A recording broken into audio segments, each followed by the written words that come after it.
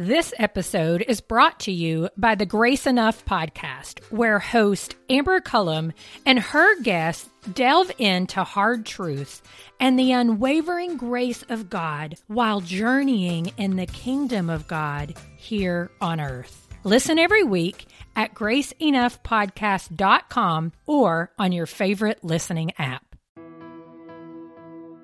We have the tendency to lead through the teaching and the preaching, and we think that'll work in a small church, but it doesn't work in a small church. It's more relational. Hi, I'm Carl Vaders, and welcome to the Church Lobby Podcast, Conversations on Faith and Ministry. My guest in this episode is Gary L. McIntosh. He's the president of the Church Growth Network, a professor at Talbot School of the Bible, Biola University, and a very prolific author. In this episode, we'll be talking about the principles in his just-released book, The Solo Pastor, Understanding and Overcoming the Challenges of Leading a Church Alone. This will be especially helpful for the vast majority of pastors who are the only pastor on staff at their church. In this episode, Dr. McIntosh and I will talk about 5 of the main streams running through his book, namely the relentlessness of being a solo pastor, how influence works in a solo pastor church, what expectations people have of the solo pastor, our connectedness to the congregation, and the great hopefulness of it all. And don't forget to stick around when the interview is done. I'll come back with an overview of the content and some practical takeaways.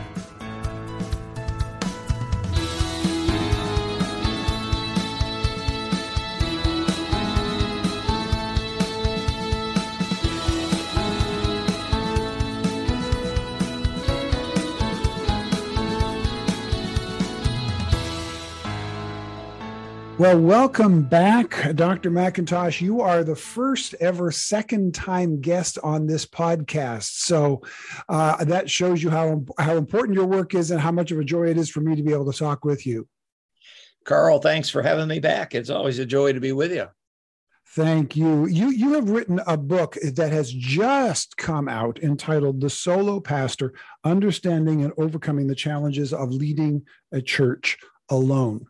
And when I was blessed to get an advance copy on this, and when I saw the title, immediately I went, "Oh, that's a great idea!" Because we, of course, talk, in what I do, a lot about small churches, but of course, maybe 95 to 99% of small churches are solo pastor churches.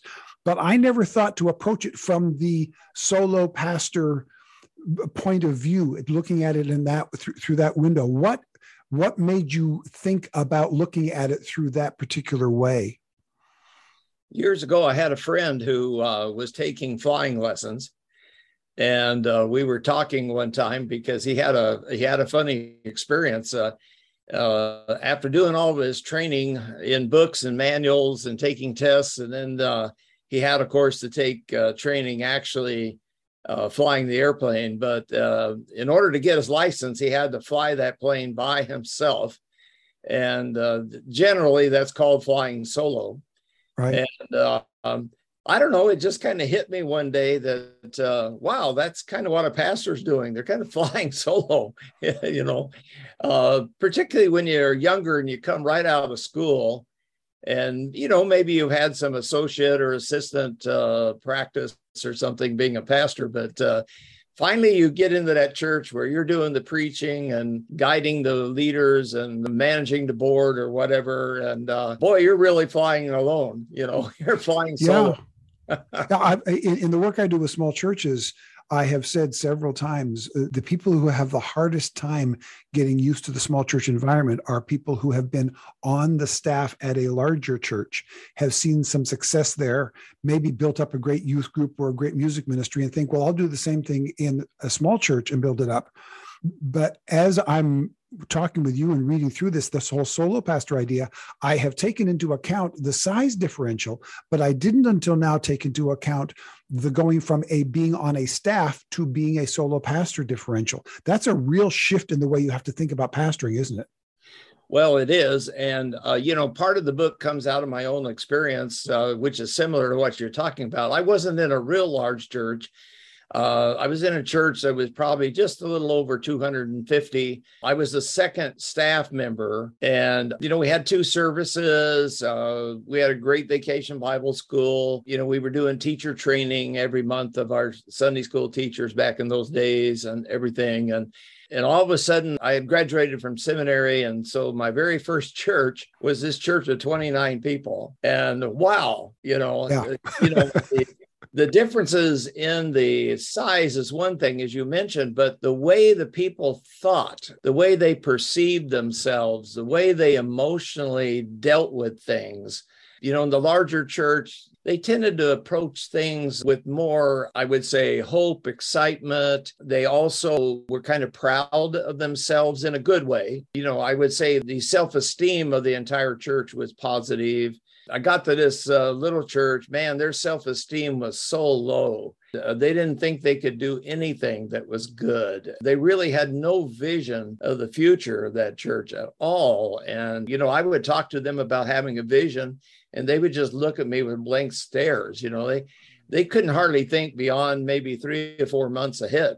In the larger church, we were thinking at least a couple of years ahead on ministry and maybe some new programs or something of that nature, outreach. And it was just really a shock to my system. I had actually been in a couple of churches, and I was in Christian education in those days, and I'd had some minor successes, but I'll tell you, everything I did in this new church, they wouldn't buy into it. They wouldn't do it. Their attitude was kind of like, sure, Pastor, if you want to do it, go ahead. But then what they didn't say was, we're not going to help you. Interesting. Well, it's fascinating, because when you see a book with the title The Solo Pastor, immediately, and my perception was, well, this is going to help me or those who are solo pastors. And we have to think with a different mindset as a solo pastor. But as you're talking now, there's also a different mindset from the congregation members toward a solo pastor than they have toward a pastoral staff, isn't it? You get a different vibe from the congregation itself because of that, don't you? You sure do. Yeah, they have different expectations of you. I think when you're on a larger staff, they know you're probably busy. They don't have as much expectation that you're there for them all the time. When you're the only pastor, they think you've got lots of time, and you're there to take care of them. So it's an entirely different perspective. And, when looking back at seminary, I had gone to Bible college. I had a Bachelor of Arts in Bible from college. I had a Master of Divinity from seminary. So in those roughly 7 years of education, no one had ever told me what smaller churches were like. Mm-hmm. Me too. I had honestly always kind of been in a church that had maybe 2 or 3 staff members. I mean, again, it wasn't a huge church, but I had really never been in a church that had a single pastor. And the seminary and Bible school, no one ever really talked about the challenges of being there and being the only pastor. So like you said earlier in the introduction, it was just a total shock. And that's one of the reasons I wrote the book. I thought I want to help pastors who are alone. They may have a board, they may have some deacons or elders or trustees to help them, but they really don't have any other person who really understands what it's like to pastor and to go home at night and take the church with you, so to speak, in your mind and heart. Yeah, this is one of the reasons I'm so grateful for you writing this book and tackling this subject, because like small churches, solo pastor churches are really the vast majority of churches, always have been, and are likely to always be. I think in your book, you make a rough estimate of somewhere around 2/3 of the churches in America are solo pastor churches. And you only define it from America because stats outside of America are simply almost impossible, and in some places impossible to get. So we get them from the places where the stats are available, which is really mostly in the U.S. borders. And I would guess that would mean that outside the U.S., that's probably even a higher percentage of solo pastors, because the churches outside of America tend to be even smaller than ours are. So it is by far the vast majority, and yet so little information about how to do it well. So let's get into it. What I want to do when I'm talking with you today is your book is organized in a way that is different from how I want to organize our conversation today. Instead of going through the main passages in your book, because people can read that for themselves and see how you organize it. As I went through it a couple times now, I found a handful of main streams that I think will be of particular interest to our listeners today. So let me outline it for everybody, and then we'll tackle them one at a time. We're going to take a look at the relentlessness of being a solo pastor, that you're never off the clock, it's 24/7, how influence works differently in a solo pastor church, what expectations people have of the solo pastor differently than the staff pastors we've already hinted at, the connectedness of the solo pastor to the congregation, and the great hopefulness of it. So the first three are challenges. The last two are a little more hopeful. So relentlessness, influence, expectations, connectedness, and hopefulness is the outline I'd like to walk through today, and we'll be picking from various parts of the book as we go through it. First of all, the relentlessness. I think this is probably the most obvious difference between the staff pastor and the solo pastor. If you're a staff pastor, even though some of us don't do this, we all can, if you've got a staff, set it off for the staff for a while, walk away from it for a little bit because you have that opportunity. But when you're the solo pastor, you are never off. It is 24/7. We should, and we all can take more breaks than we do, but it's much, much harder to do in the solo pastor church. So you've got people out there who are constantly exhausted. So we're told to take a break, but as solo pastors, it's almost impossible. So what would be some of your first advice to solo pastors about getting away from the relentlessness of it? I think that you have to set some boundaries. And by boundaries, I mean you've got to take control of your own schedule. In a solo pastor church, if you don't control your own schedule, there's other people in the church who will. People just driving by the church building will see your car parked outside. They'll assume that they can just come in, knock on your door, say, "Hey, Pastor, can we go for coffee?" And being in a solo church, you'll probably say, "Sure." And so you go off for coffee and maybe spend 2 or 3 hours in coffee, and you get back and you still haven't finished your sermon or something of that nature. You don't have a secretary or anybody to kind of guard your door and tell people, "Oh, the pastor's studying for the sermon now. He can't talk to you." So it really falls to the solo pastor to self-manage themselves, or a self-leader, be their own leader. Lead yourself first is what I often say. And so what I encourage pastors to do is to make sure you use a calendar, set a schedule on that calendar, make sure you put in times of rest, times with your family. So for instance, I would tell a pastor, okay, if you're going to pick your daughter up from middle school at 3:30 on Thursday and take her out for ice cream, block out an hour. And then if somebody catches you in the hallway at church and says, "Oh, Pastor, I just got to meet with you Thursday afternoon," you say, "Sorry, I can't meet on Thursday. I got an appointment." You don't have to tell them it's with your own daughter. But if you don't do that, you will look at your calendar and you'll say, "Sure, I can meet with you Thursday." And then you face the fact that, "Oh, now I got to tell my daughter, oh, I promised I'll pick you up for ice cream, but now I can't, honey." When I was a solo pastor, one of the things I always did was I blocked out Tuesday mornings and would go over to the public library just to get away. And no one knew I was there but my wife, and we had a part-time secretary at the church, and she knew. So in case of emergency, someone could get me. But other than that, I was away. The people, if they dropped by the church, I just wasn't there. You have to take control of that calendar. And then I would say second to that, you got to communicate to your people that, "Hey, I'm available to you, but Thursday mornings, Friday mornings, try not to bother me. I use that time for preparing my message for Sunday. I really need that time." So you communicate that. And most people in most churches will honor that. You control your phone calls. You put a message on your phone and you actually tell them when you're going to call them back. You put a time. And then follow through. Otherwise, you got to make sure you follow through. But then over time, you can train your people. I think this is discipling your congregation. A lot of times when we, as pastors, we talk about discipling and we think about helping people know the Bible better, and that's certainly discipling. But I think we also disciple our people to honor and give us space, honor us our time and give us space to, be there for them. Yeah. So that we can get the work done and still have time available for the people. So anyway, in general, I think that's a start at least. Get control of your calendar, communicate to your people as much as possible, and ask for their cooperation. A lot of times they'll give it to you.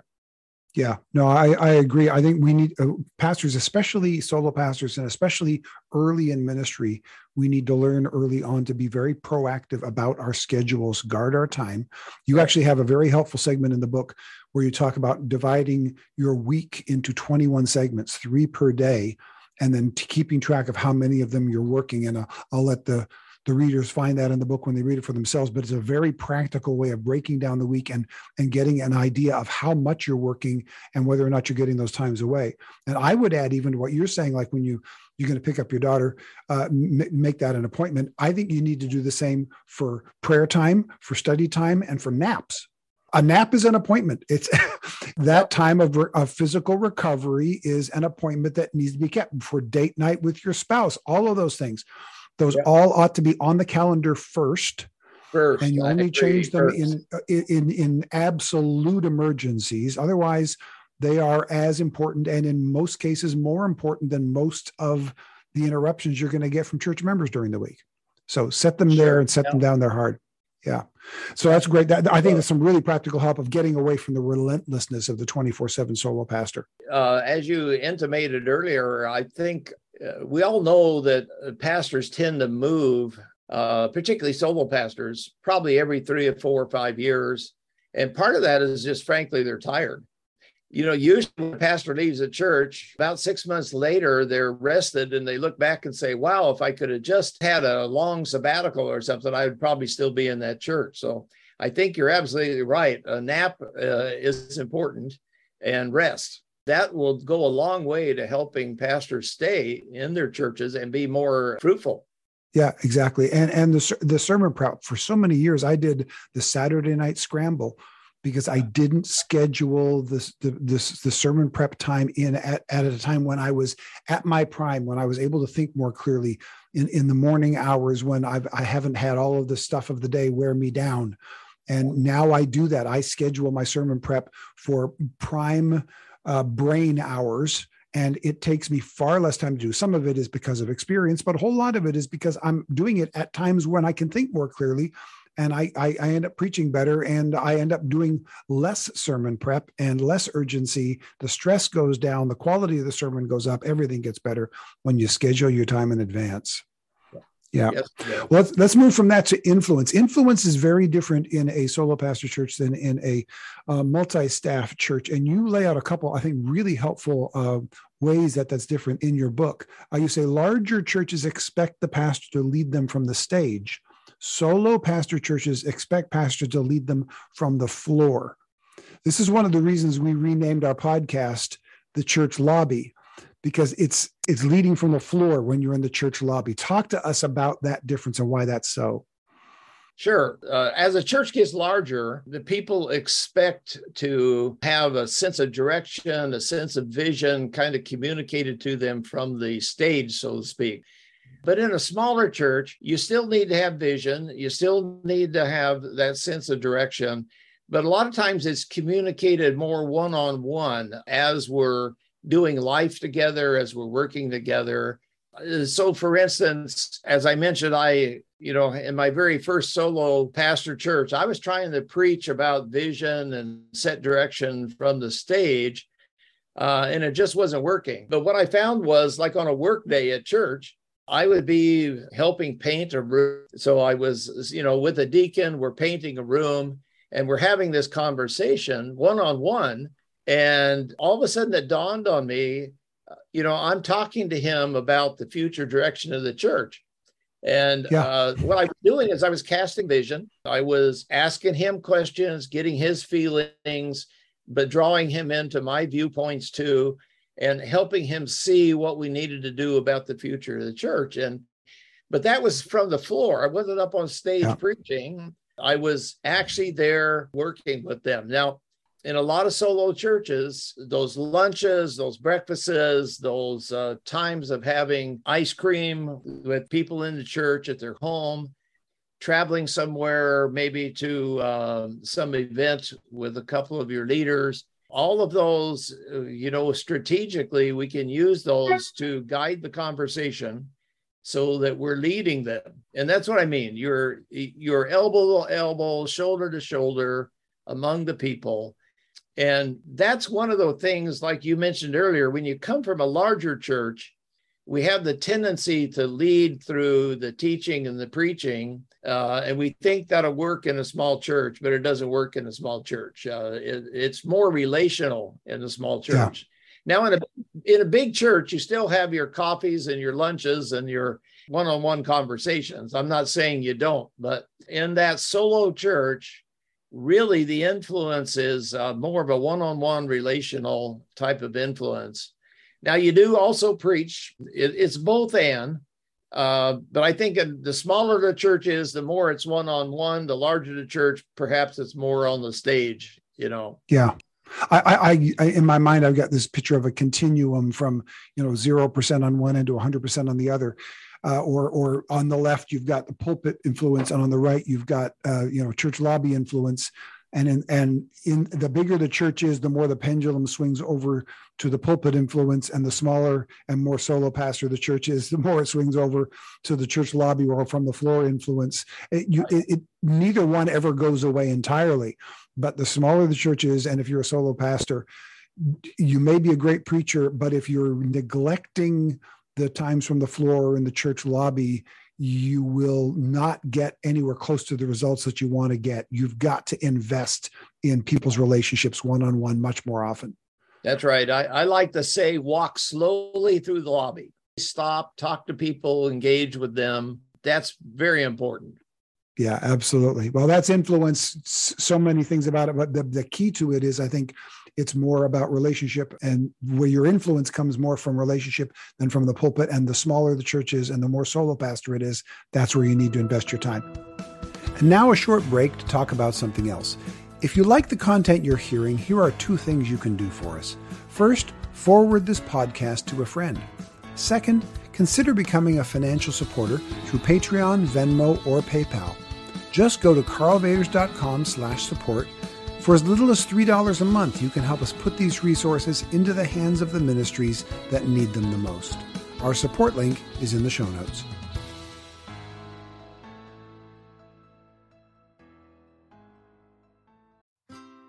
This episode is brought to you by the Grace Enough podcast. I am its host, Amber Cullum. Each week, I sit down with a guest to discuss hard truths and the unwavering grace of God they've experienced while journeying in God's kingdom here on earth.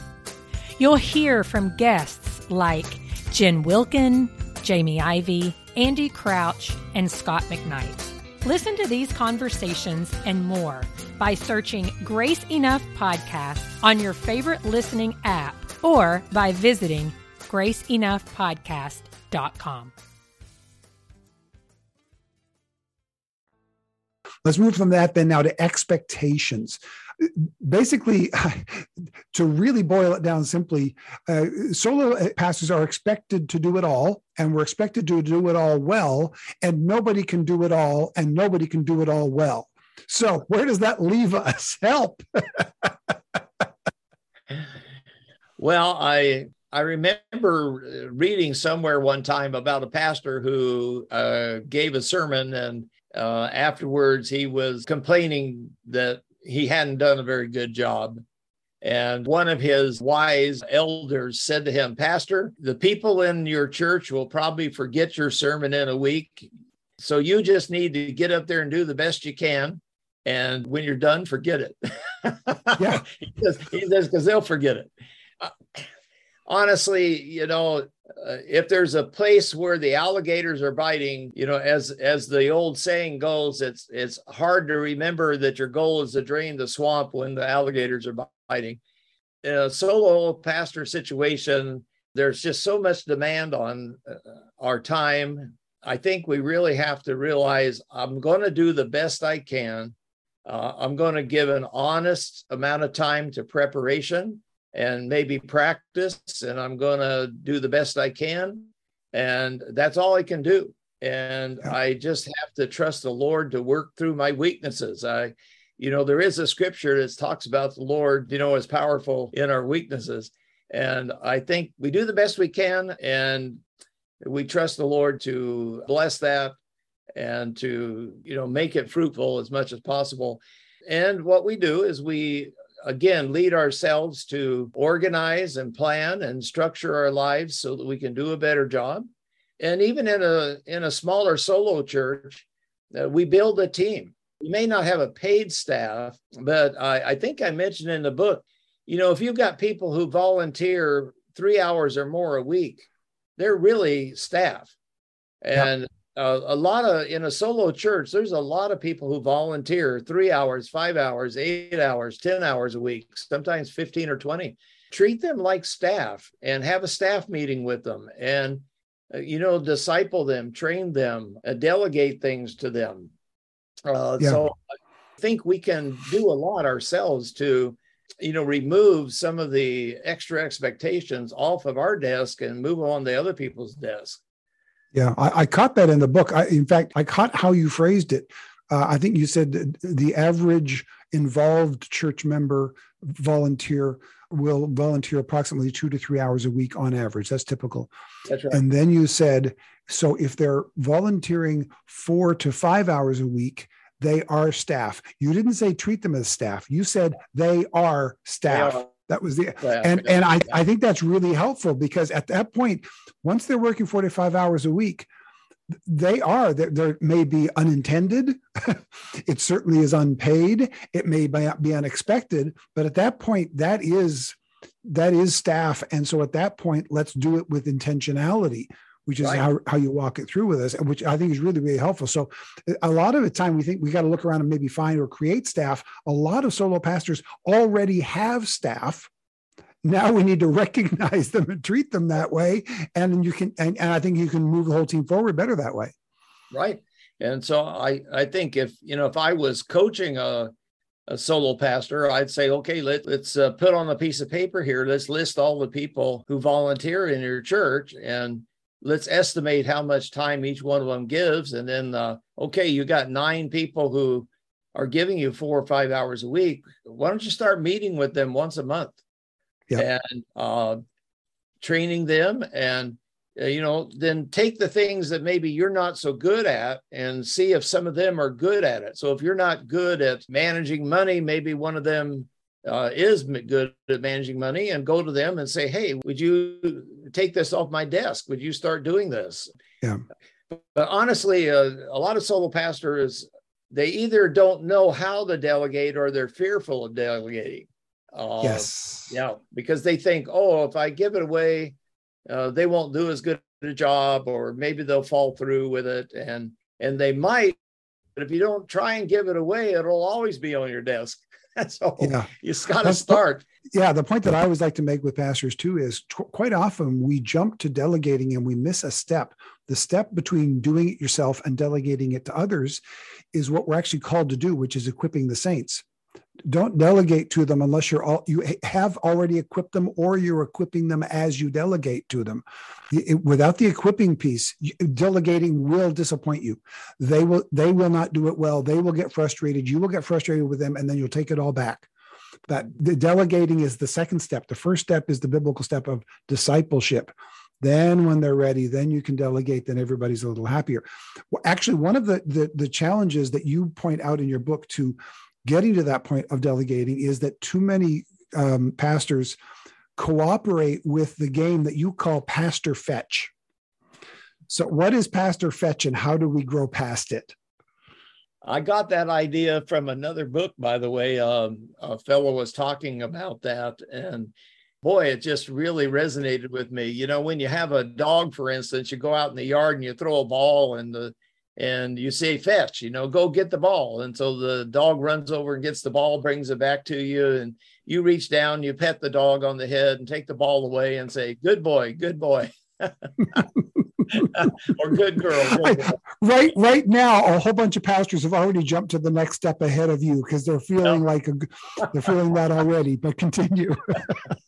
So in a lot of solo churches, people who have been there for a long time, they've got used to this kind of game where, they call the pastor and say, "Hey, pastor, would you, I can't get by the post office today to pick up the mail. Would you pick up the mail?" And so the solo pastor, wanting to show their humility and willingness to, serve, they say, "Sure, I'll go by the post office." Well, the people get used to that. Pastor do this, pastor do that. And of course, if you do it, then the people kind of scratch you behind the ears and say, "Good boy, good boy." Mm-hmm. Absolutely. When you come in as a solo pastor to a church where the previous pastor has done that a lot, the people will expect you to do that too. And so they call and say, "Hey, pastor, will you pick up the mail at the post office?" And you say, "No, I can't do that today. I don't really have much time. So just pick it up tomorrow or something." They'll sometimes be upset. Yeah. And then the opposite of good boy is bad boy. It all goes back to the whole drawing of boundaries, right? But I just know out there right now, there are listeners going, they've got stories of pastor fetch. We ought to maybe start a comment section or something just to start hearing pastor fetch stories. So that's right. Let people comment on stories of pastor fetch. Oh my goodness. Yeah, there's a whole lot in that. Before we leave this expectations subheading here, you say in the book, a church is the most complex organization to lead. And the reason you say it is because they are goal conflicted. So what is it to be goal conflicted, and how do we deal with that in the church, in the solo pastor church?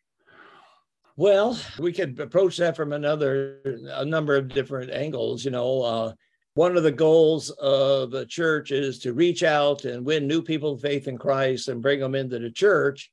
But on the other side, there's the goal of helping our own people grow in their own personal growth and spiritual walk and their unity together. So there's a little bit of a conflict there. We want to build the unity of our church, and one way to do that is to get closer to each other.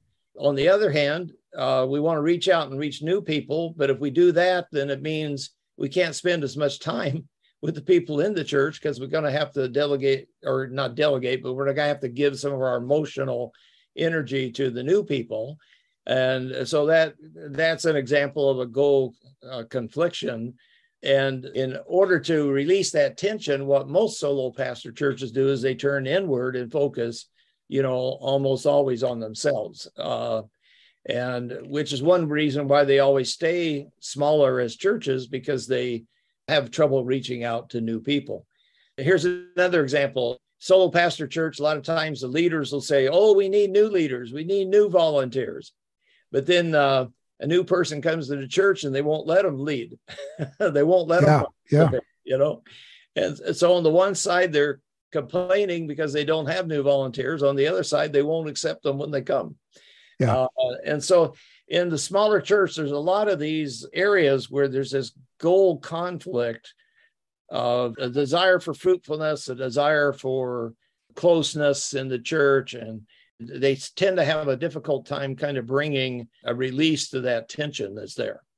Yeah, that's actually a great segue to the next segment, which is about connectedness, because you have chapter 2, you talk about this dichotomy, this challenge of, do I minister to the people that are in the church already? Do I reach out to the people who aren't in the church yet? And you actually talk about how the connectedness of the solo pastor church can be turned into a strength in reaching other people. I think what I've got here is, since the people already in the church value love, care, and acceptance, it's necessary to turn those values toward people outside the church. Preaching and sharing the gospel become effective when wrapped in those values. So the idea of turning what appears at first to be a conflict into one that strengthens the other is really important. So help us with a little bit, because now we've gone through some of the challenges. Let's now turn to some of the joys and the blessings of the solo pastor church, because there are many. And one of them is that connectedness, is that relational ability, and then turning that relational strength to outsiders to bring them in is, I think, one of the most appealing things about the smaller and solo pastor church. But how, in a practical way, do we start doing that? Historically, the research on how people come to faith in Christ for, I'd say the last 70 some years, consistently shows that people primarily come to faith in Christ and even come to a church through relationships. So it's not evangelistic campaigns. It's not knocking on doors in the neighborhood. It's not direct mail advertising. All of that can be good in its right place. But most people, somewhere in the neighborhood of 80, 90% of people typically come to Christ and come to a church through relationships. So if the strength of the solo church is the high relational value of the church, what we want to do as a leader is we want to, first of all, affirm our people for their love and their close relationships and highlight that as a value.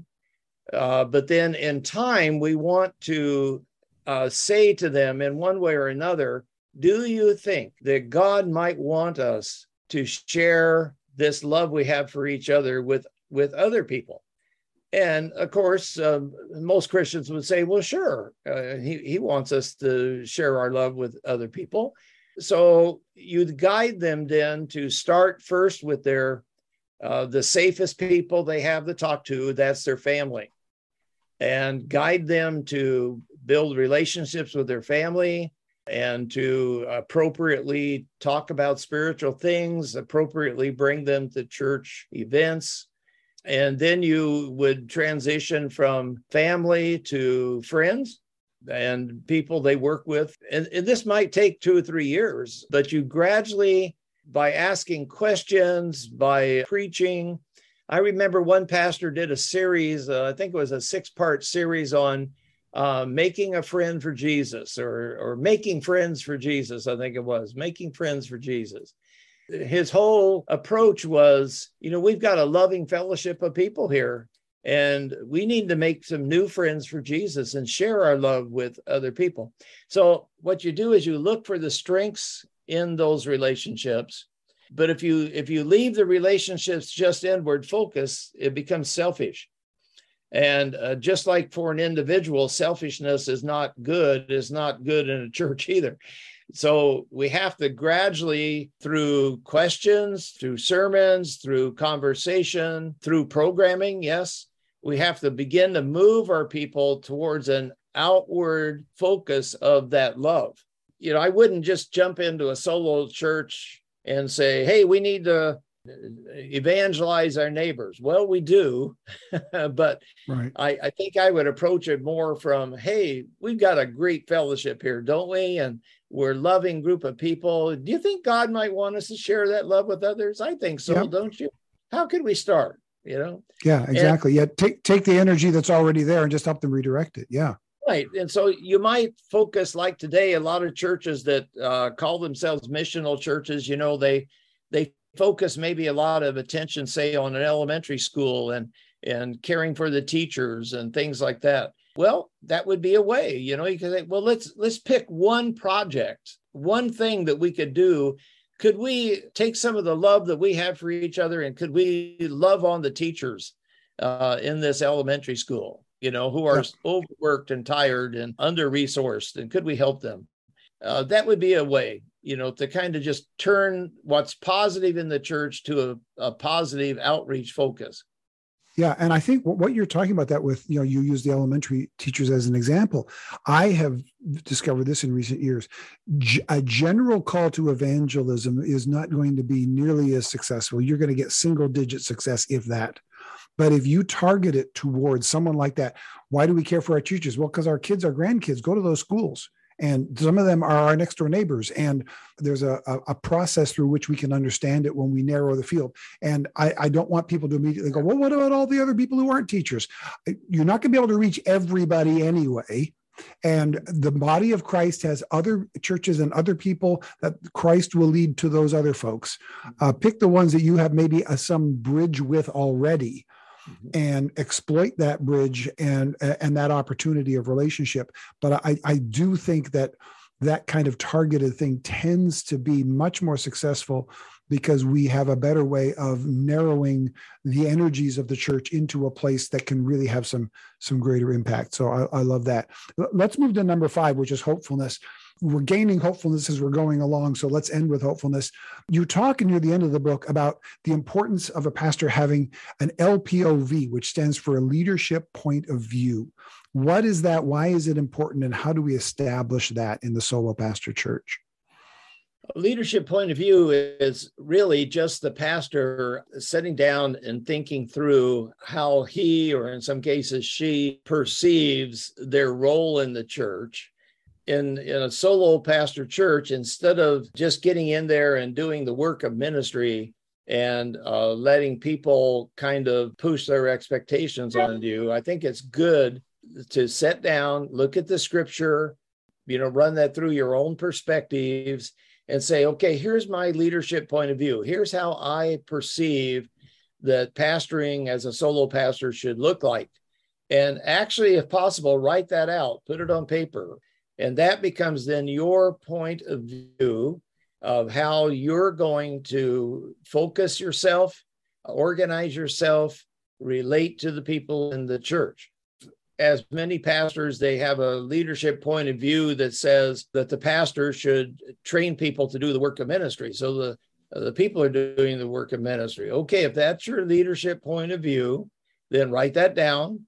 Start training your leaders, your board members, whoever in your church you have as leaders. Start sharing that with them, that from your perspective, the scripture teaches that you do the teaching, the training, and then that they take care of the ministry. And so you communicate that, and then you start practicing that. For instance, going back to the Pastor Fetch thing, I had a deacon one time. I can remember this as though it was yesterday. We're standing outside the church, and this was up in Oregon, and the grass hadn't been cut around the church for 3 weeks. And this deacon looked at me and he says, "Well, Pastor, when are you going to mow the lawn?" And I was kind of surprised because I'd come from a little bit larger church and the pastor never mowed the lawn there. But the Holy Spirit gave me a good question, and it's a good question for pastors to keep in their arsenal. And I just looked at him and I said, "Well, is that what you called me to do?" Mm-hmm. He had never thought through what the pastor was to do. He just knew that pastors in the past had always mowed the lawn, so he was expecting me to mow the lawn. But I asked him the question, "Is that what you called me to do?" Well, my leadership point of view was that the pastor is not called to mow the lawn around the church. Now, I'm not above mowing the lawn and working like that, but he had to be guided to think through, what is the pastor's job? What is the pastor's role? Well, to start, you've got to have your own leadership point of view. And if your leadership point of view is that that's not your role, then you've got to be able to communicate that, share that, and then say to them, okay, now we have to mow the lawn. So how are we going to do this? And then you have to kind of come to a conclusion with your leaders as to how you're going to take care of that particular issue. But, I had a particular leadership point of view that allowed me to kind of guide that conversation a bit. Other pastors before me had just said, okay, I'll mow it, and they did. But in doing that, it took them away from what they probably should have been doing, which was preparing their sermon or spending maybe some time leading a Bible study or, something in the church, and well, and the thing is, of course, we all have a leadership point of view, but yes, I would say for the vast majority of us, it's subconscious. And until we make it conscious, we can't be proactive in pursuing it. That's right. And I think I mentioned this in the book too. Once you've written something down, and I think it should be like 1 page or 2 pages, I would then sit down and with my church board and say, I want to just share with you what my point of view here is what the pastor's job is.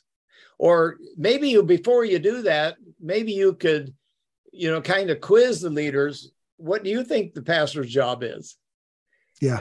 And, let them express that. And then when you're done, say, that's very interesting.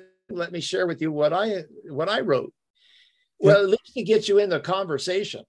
Exactly. You can talk about expectations and what your expectations are, what their expectations are, what would be a good meeting of the mind, so to speak, in that particular church situation.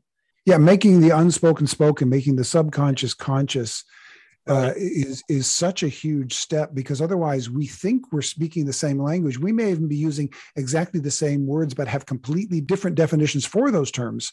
And until you say those things out loud, you don't know you're speaking different languages. Right. So that really clarifies. Yeah. Just to wrap up, and just for our listeners to know, we won't be doing a lightning round this time. It'll be our first time we haven't, because we've already had Dr. McIntosh on and he's already answered those questions before. So instead of that, let me finish with this one last question. Right near the end of the book, you say something that I think is really, really hopeful for solo pastors. You talk about the stats that we are constantly hearing about the reports of pastors quitting and leaving ministry. And what you tell us, and this is borne out from the stats that I've seen as well, that the reports of pastors quitting ministry are bad, but as you say correctly, they are in fact overstated. And the turnover among pastors is about the same as it is for other stressful jobs. So it is not a higher rate of overturn. My first response to that is, yes, I agree that's accurate. 2, yes, it's good that our stress is not higher than other stressful jobs. My pullback on that is, here we are comparing pastoring and saying, well, we're not as bad as other stressful jobs, but shouldn't we be at least partially in the stress relieving business? To say we're no more stressful than other stressful jobs feels like we're still missing something, because it should be the other side of that. His yoke is easy, his burden is light. It shouldn't be, well, it's no more stressful than any other burden. Right. So that's part of the challenge. And part of what I love about what you do in this book is you help to define some of where those stresses come from not having boundaries and playing pastor fetch and those kinds of things. So what would you say as a kind of a final thought to our solo pastors who are listening? How do we start making that shift so that we're not just another stressful job, but we in fact are swinging the pendulum to the other side of that, where we can bring relief from the stress to others because we're allowing the Lord to de-stress us? That's a tough question, Carl. Yeah. Well, I've reserved it for the end, and I'm asking one of the smartest people I know, so I'm figuring you've got all the answers for me. Well, I don't have all the answers, but one of my favorite laws is called the law of the whale. And the law of the whale says, whenever you rise to the surface and blow, you get harpooned. Yeah. So that's a leadership principle. By becoming a pastor in a church, we are putting ourselves into a leadership position. Those people in leadership, in all fields of leadership, are visible. They're perceived to be strong. Therefore, people feel like they can criticize. They can say things that they might not say to other people. They can place demands on us. So being a leader as a pastor or in any field just brings with it a natural level of stress. And we just need to expect that. I think some of the things I suggest in the book will help relieve that stress. But I think ultimately we have to have a confidence in the Lord that He's called us there. Whatever we need to do, He has gifted us to do, and He's given us the time to do it. None of us have any more time than anybody else. So whatever God wants us to do in that local church, he's given us the gifts, he's given us the time to do it. And it falls to us to set the priorities, control those calendars, control the church bullies and playing fetch and that sort of thing. And I think as we do that, it will help relieve some of the stress on our lives. But ultimately, there will be stress. There's no way to get rid of it entirely. Yeah, for sure. I think maybe as you're saying that, what kind of occurred to me was we may be solo pastors, but even the solo pastor is never leading alone because the Lord is with us. Absolutely. And don't take all that burden on your shoulders because Jesus' shoulders are bigger. And a whole lot of it we just need to learn to entrust to him, I think. Right. And, your whole ministry and this podcast and everything, kind of grew out of that, the expectations that solo pastors had, partly from the church growth movement or whatever in the past. A lot of them, they took that stress on themselves. No one forced solo pastors to feel inadequate. They just did. And I know it's a struggle. I mean, I was a solo pastor too, and 10 blocks away from me was a growing mega church, and I had 125. Mm-hmm. But, I had to focus on my church, where God had called me, and trust the Lord that that's where he wanted me at that particular time, and, do the best job I can there, and learn and grow and develop and develop my people to the best of my ability at that particular time, and just trust in him that was it. I guess you would say it's rest in him. You rest in years ago, there was a pastor that always talked about what he called the faith rest life. The faith rest life. You have faith in God that you are where you need to be for this time, and you're going to rest in that. And that's great. We rest in wonderful. Wonderful. What a great word to close with. Again, the new book just came out, The Solo Pastor, Understanding and Overcoming the Challenges of Leading a Church Alone. It's a great place to start for those of you who are solo pastors, and as so many of us are. This is the only book that I'm aware of that addresses that aspect of the small church pastoring, the solo part of it. So many practical helps in that, and so much, such a great heart for pastors that you have always expressed and continue to express, and we heard from your heart today. Thank you, Dr. McIntosh, so much for being with us today. Thank you, Carl, and blessings on your ministry now and into the future, my man. Thanks. I love Dr. McIntosh's heart, his heart for the church, his heart for pastors, and especially his heart for those of us who have spent a lot of time as solo pastors, being the only pastor in a congregation. So what are some key takeaways? Here's what I got. I've got 6 key takeaways that really registered with me. First of all, that church members deal with solo pastors differently than they deal with pastors on a staff. We're expected to do it all. We're expected to do it all well. And nobody can do all of the aspects of what a church needs. We're simply not designed that way. And so we have to shift expectations, first of all, within our own hearts and minds, and then we have to educate our congregations to have more accurate and more reasonable expectations as well. That's my first takeaway. Second takeaway, we have to create and set boundaries and stick to them. And those boundaries have to start with our time.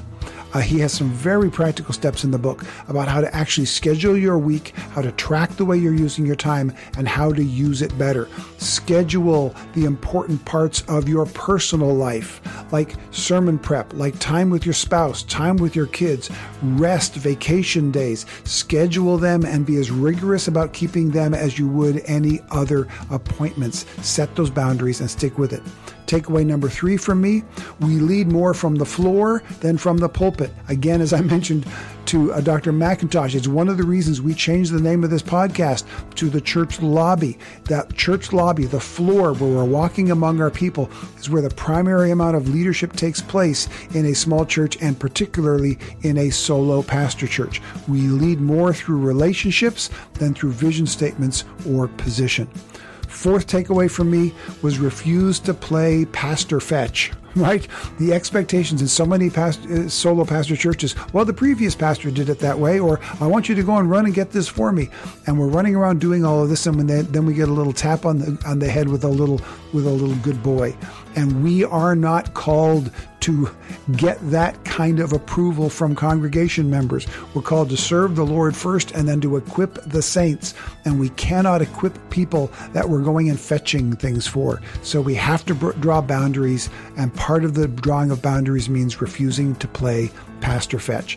Fifth takeaway from me, second to the last one, is this. You have an LPOV, a leadership point of view. We all have one. But most of us couldn't define it. We're not clear about it. And unless you are clear about your leadership point of view, you can't function properly within it. So we need to know it. We need to define it. We need to verbalize it. We need to teach it to others so that they can honor it as well. And then we need to stick to it. The leadership point of view is so important. And then the final takeaway for me was, even as a solo pastor, you're not leading alone. You may be the only pastor, but you're not the only leader. In fact, you are not the leader of the church. Christ is the leader of his church. You are an under shepherd, and his shoulders are bigger than yours. This episode was produced by Veronica Beaver. It was edited by Phil Vaders. Original theme music was written and performed by Jack Wilkins of jackwilkinsmusic.com. The graphic design is by Solomon Joy. And me, I'm Carl Vaders, and I hope to talk with you again in the church lobby.